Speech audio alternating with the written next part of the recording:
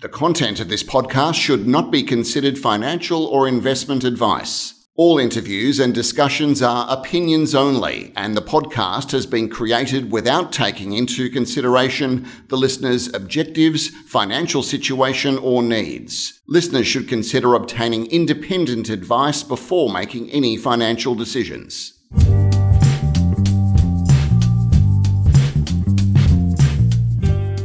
Welcome to this week's edition of Stock Doc, and this week we're going to be talking around health tech. Many of you have seen that the health tech sector has taken some very impressive gains over the last 12 months on the ASX, with the sector as a whole up around 60%. Much of the success has really been around a lot of the incumbents who are listed on the ASX gaining sales momentum. Today, what I have the pleasure of speaking to is an unlisted company, a disruptive post-revenue company that is also in the health tech sector and plans to capitalise on this space. Moving on to a listing in the ASX requires nerves of steel and a fair amount of patience. And behind the wheel of this new company, InteliCare, is a seasoned ASX CEO, Jason Waller. Welcome, Jason. Hi, Nigel. How are you? Very good. Thanks very much for joining us today and to talk about this potential new listing, InteliCare. My pleasure. For those of you who have been following the health sector in Australia, there's been a Royal Commission looking into a number of factors related to healthcare and the aged care problem. And in particular, the issue of home care has taken headlines. In November, the Royal Commission handed down an interim report that looked at solutions to home care packages. And Jason Waller, InteliCare is set up to really capitalise on the burgeoning growth in home care packages. Can you tell us a little bit about InteliCare as an IoT and a SaaS business? Sure. So InteliCare is an IoT platform, an Internet of Things platform, that turns someone's home into a smart home and then uses artificial intelligence, AI, to learn what the normal domestic behaviour looks like and then send alerts out to family members or caregivers when there's an abnormality in that routine, and therefore allow people to age in place in their own home and defer or avoid the costs of aged care. My understanding of this is that a lot of the existing products on the market are devices that are worn. They're like calling systems or duress systems. Is that what the substitute products would be? That's correct. So the traditional model was that people would retire, caravan around Australia, enjoy their retirement, but as they aged, they would stay in their own home to a point where they felt they were no longer safe, and then they might go and to look for nursing homes. But the waiting list for that is increasing to 7 to 36 months. So family members look to provide some kind of assurance through maybe buying a pendant or a duress system or a nurse call system because they're worried about someone having a fall, for instance. Unfortunately, in nearly 80% of falls, people who have a pendant don't tend to use it because either they don't want to wear it because it makes them feel old, they wear it but it's not charged, or even if they have it on them, they don't use it because they don't want to be a burden to their family. So I liken the use of those devices in the home to giving a mobile phone to your P-plater. It's great for calling the tow truck or the ambulance after the event, but it doesn't do anything to prevent the event occurring in the first place. Whereas using AI, we start to provide predictive behaviour and long-term analytics so that you can see whether the resident is improving or declining and make a more conscious, data-driven decision about their safety and quality of living in their home, and whether they're in need of high levels of care or services from a care provider in the first place.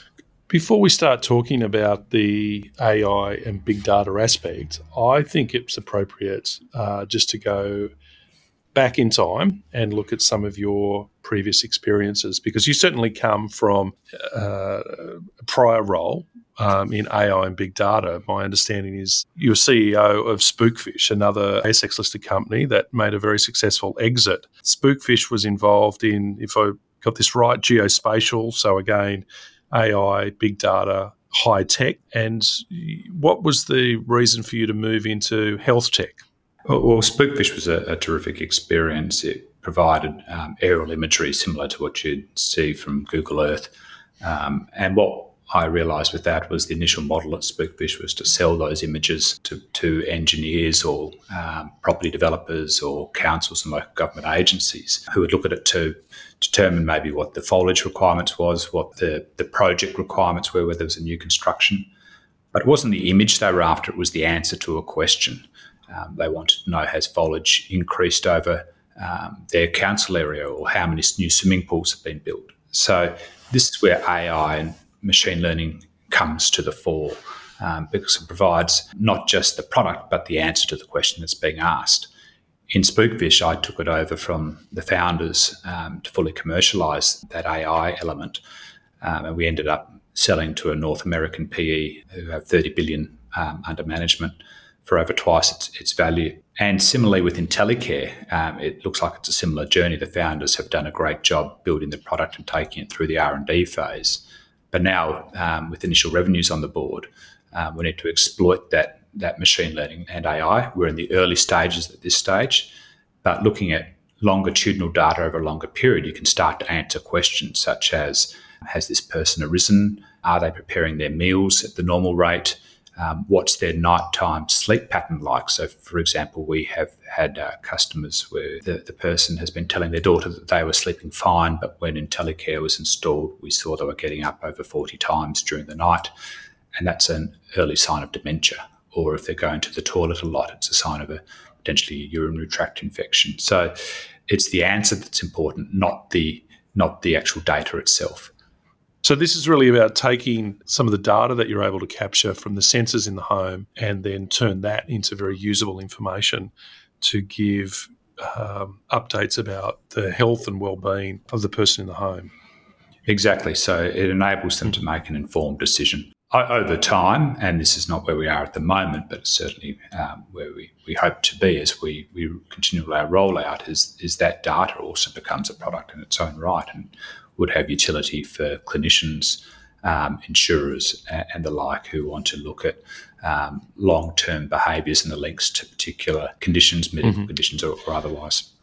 So listeners who are interested in InteliCare, Sam Jacobs from the Stockhead team has done a few brief articles touching on the technology and the market application, which are very interesting. But one of the things that I'd like to talk to you, Jason, about while I've got you here is really just the competition of the sector. Certainly, we're aware of one company who's listed on the ASX, Homestay. Homestay has a market cap of around about $12 million on a good day. Can you tell me just a little bit about how your product might and service offering might differentiate from Homestay's offering? Well, I think there's two levels we can consider here. Firstly, at the product level, Homestay is a reseller of the Essence product, which is a technology that's out of Israel. It's a great product. I think the market is big enough for the both of us. Essence, primarily 80% of their business comes from home security, and they've developed their product to then also fit with the aged care sector. So Homestay doesn't own their technology. It's owned by Essence, whereas InteliCare, we own our tech and we own the development pathway for that. And that's, I think, a pretty important differentiator. Secondly, we are an open architecture platform. So we have the ability to assimilate any sensor that has a standard configuration. We don't own the sensors, they're commercial off-the-shelf items. So if someone wants to build a better mousetrap, and they are, there's a lot of activity in the sensor space, particularly with remote medical devices. We can integrate that very quickly. So, for instance, we have one of our customers who's a government agency who has a mental health facility, and they were going around to check their patients who were embedded each night. That exposed the staff to risk and obviously wasn't great for the patients who were trying to sleep. We were able to source a bed sensor that also looked at their respiration and heart rate and procure that and integrate it and deploy it in a matter of weeks. And I think that's a really important part of our story, that we started with this mindset of having an open architecture platform and built that from the ground up.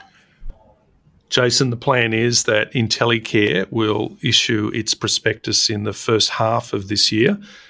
So we're excited to see a new entrant coming onto the boards later this year. At the time of listing, you'll be going there with existing revenues as well as some sizable contracts in hand. Can you tell me what the value of the contracts in hand is at the moment? Sure. So we've had a number of pilot programs that all resulted in subsequent commercial sales. More recently, we've signed with 2 care providers, and those contracts cumulatively are worth about $500,000, and we're rolling that out this quarter, and that'll increase the size of our units in the field by a factor of tenfold. So we're coming to market post-revenue with an experienced ASX team and board. And your own intellectual property, and really what I would see is quite an affordable pricing structure. Can you talk us through what your sales strategy is? So we're targeting both B2B and B2C. In the B2B market, which is we're currently playing, we market to residential care providers and those service industries that are providing home care support, with the aim there twofold: to allow them to become more productive so their caregivers can manage more clients simultaneously, but also to provide a higher quality of care. That's a direct sales problem, and they are longer lead times but stickier contracts and longer term. And then as we mature and have that underwriting revenue base, we will then, on a technology roadmap, build the off-the-shelf product, which will target B2C customers. So these are the sons and daughters, grandchildren of someone who wishes to stay in their own home, and they will go out through e-commerce and retail channels. The lead manager for the listing is JP Equities in Perth, is that right? That's correct. So JP Equity came on board last year, and they've been helped us through 2 seed raises and pre-IPO raises last year, where we raised just over $1 million. That was heavily oversubscribed and has given the board confidence to consider a public offering this year. And this aged care problem is a massive problem. And as I said at the start of this podcast, many health tech companies have done extremely well in terms of valuation over the last 12 months as they've been gaining, momentum and sales traction, which is exactly what I'm hearing you talk about. Jason, is there opportunity for export for the InteliCare products and services? Absolutely. The influx of baby boomers is driving market growth here. It's also driving market stress, and this is a worldwide phenomena in Western cultures. From a strategy point of view, however, my focus is to secure our foothold in the Western Australian market where we're based, and then roll out nationally. And once that is proven and secure, then to consider international options. With Spookfish, we did a similar thing, and we partnered with a significant provider in North America. And what that did was enable us to have a capital light strategy to expansion into that market. It's important that you don't go in my view, too early. Otherwise, you can have a significant cost burn for a number of years, getting a sales team in there who struggle to make an inroad before you're truly ready. So I wouldn't see international expansion occurring within the first couple of years, but it's definitely very attractive beyond that point. How big is the market just here in Australia for InteliCare? The market is about $21 billion, and that's 85% of that funding comes from the Commonwealth, and it's spread over just over 1 million people. As I said before, the baby boomers are increasing that market size. There's about 3.5 million at the moment, and that's projected to increase over the next decade to about 5.5 million people. So what we're finding is things like the Royal Commissioner are indicative of that market stress that I alluded to. All that market primarily relies on service providers and staff to deliver those services. There's simply not enough trained people in the industry to continue that, and that's why we see over 51% of residential aged care providers not making a profit and a decline in EBITDA for the service providers. I think the Royal Commission, while doing a wonderful thing, is also creating a conversation that's going in the wrong direction. We're looking to the government to fund their way out of this problem, and that's not going to happen without technology. I agree. I think the burden for the government to try and solve this problem would create a health budget an order of magnitude bigger than what it already is. That's correct. It'd be in the $30 billion mark. There's 120,000 people on the waiting list at the moment, and the recent announcement of the government to spend $500 million only delivers 10,000 extra places. If this could be solved by Commonwealth funding, I think it would have. It's a similar problem to what we experienced a few decades ago when everyone realised that the pension wasn't going to be available to all those who needed it, and we needed compulsory superannuation. As those baby boomers are moving through their retirement phase and into their ageing phase, we're seeing exactly the same problem emerging. And this problem is this home care package, right? It's both home care packages and residential aged care. So the concept used to be that you would retire, you'd go receive your pension, you'd caravan around Australia and have a good time, and then when you've got a bit more frail, you'd find an aged care place that suited your needs, and you'd move there. That model is broken, and that's why we see these aged care providers under stress, both in terms of the type of quality of care they're delivering, but also their productivity. Just because they are a not-for-profit organisation doesn't mean they shouldn't be making a profit. They have to survive. Yeah. Well, certainly you've got all the hallmarks of a business that is destined to make a profit. It's a SaaS model, so highly scalable, health tech in a very valid market. You've got a team with proven execution. You've got a massive addressable market just here in Australia, holding aside the export potential. Jason Waller, all I can say is good luck in the listing with InteliCare, and I really hope that we get to talk again post-listing and hear some more stories about your sales momentum. Thanks, Nigel. I think, as you said, the problem is self-evident and everyone gets it. Our aim is to take advantage of being one of the first movers into this market. Great. Thank you very much, Jason from InteliCare, and also to our segment producer, Riley Jerk.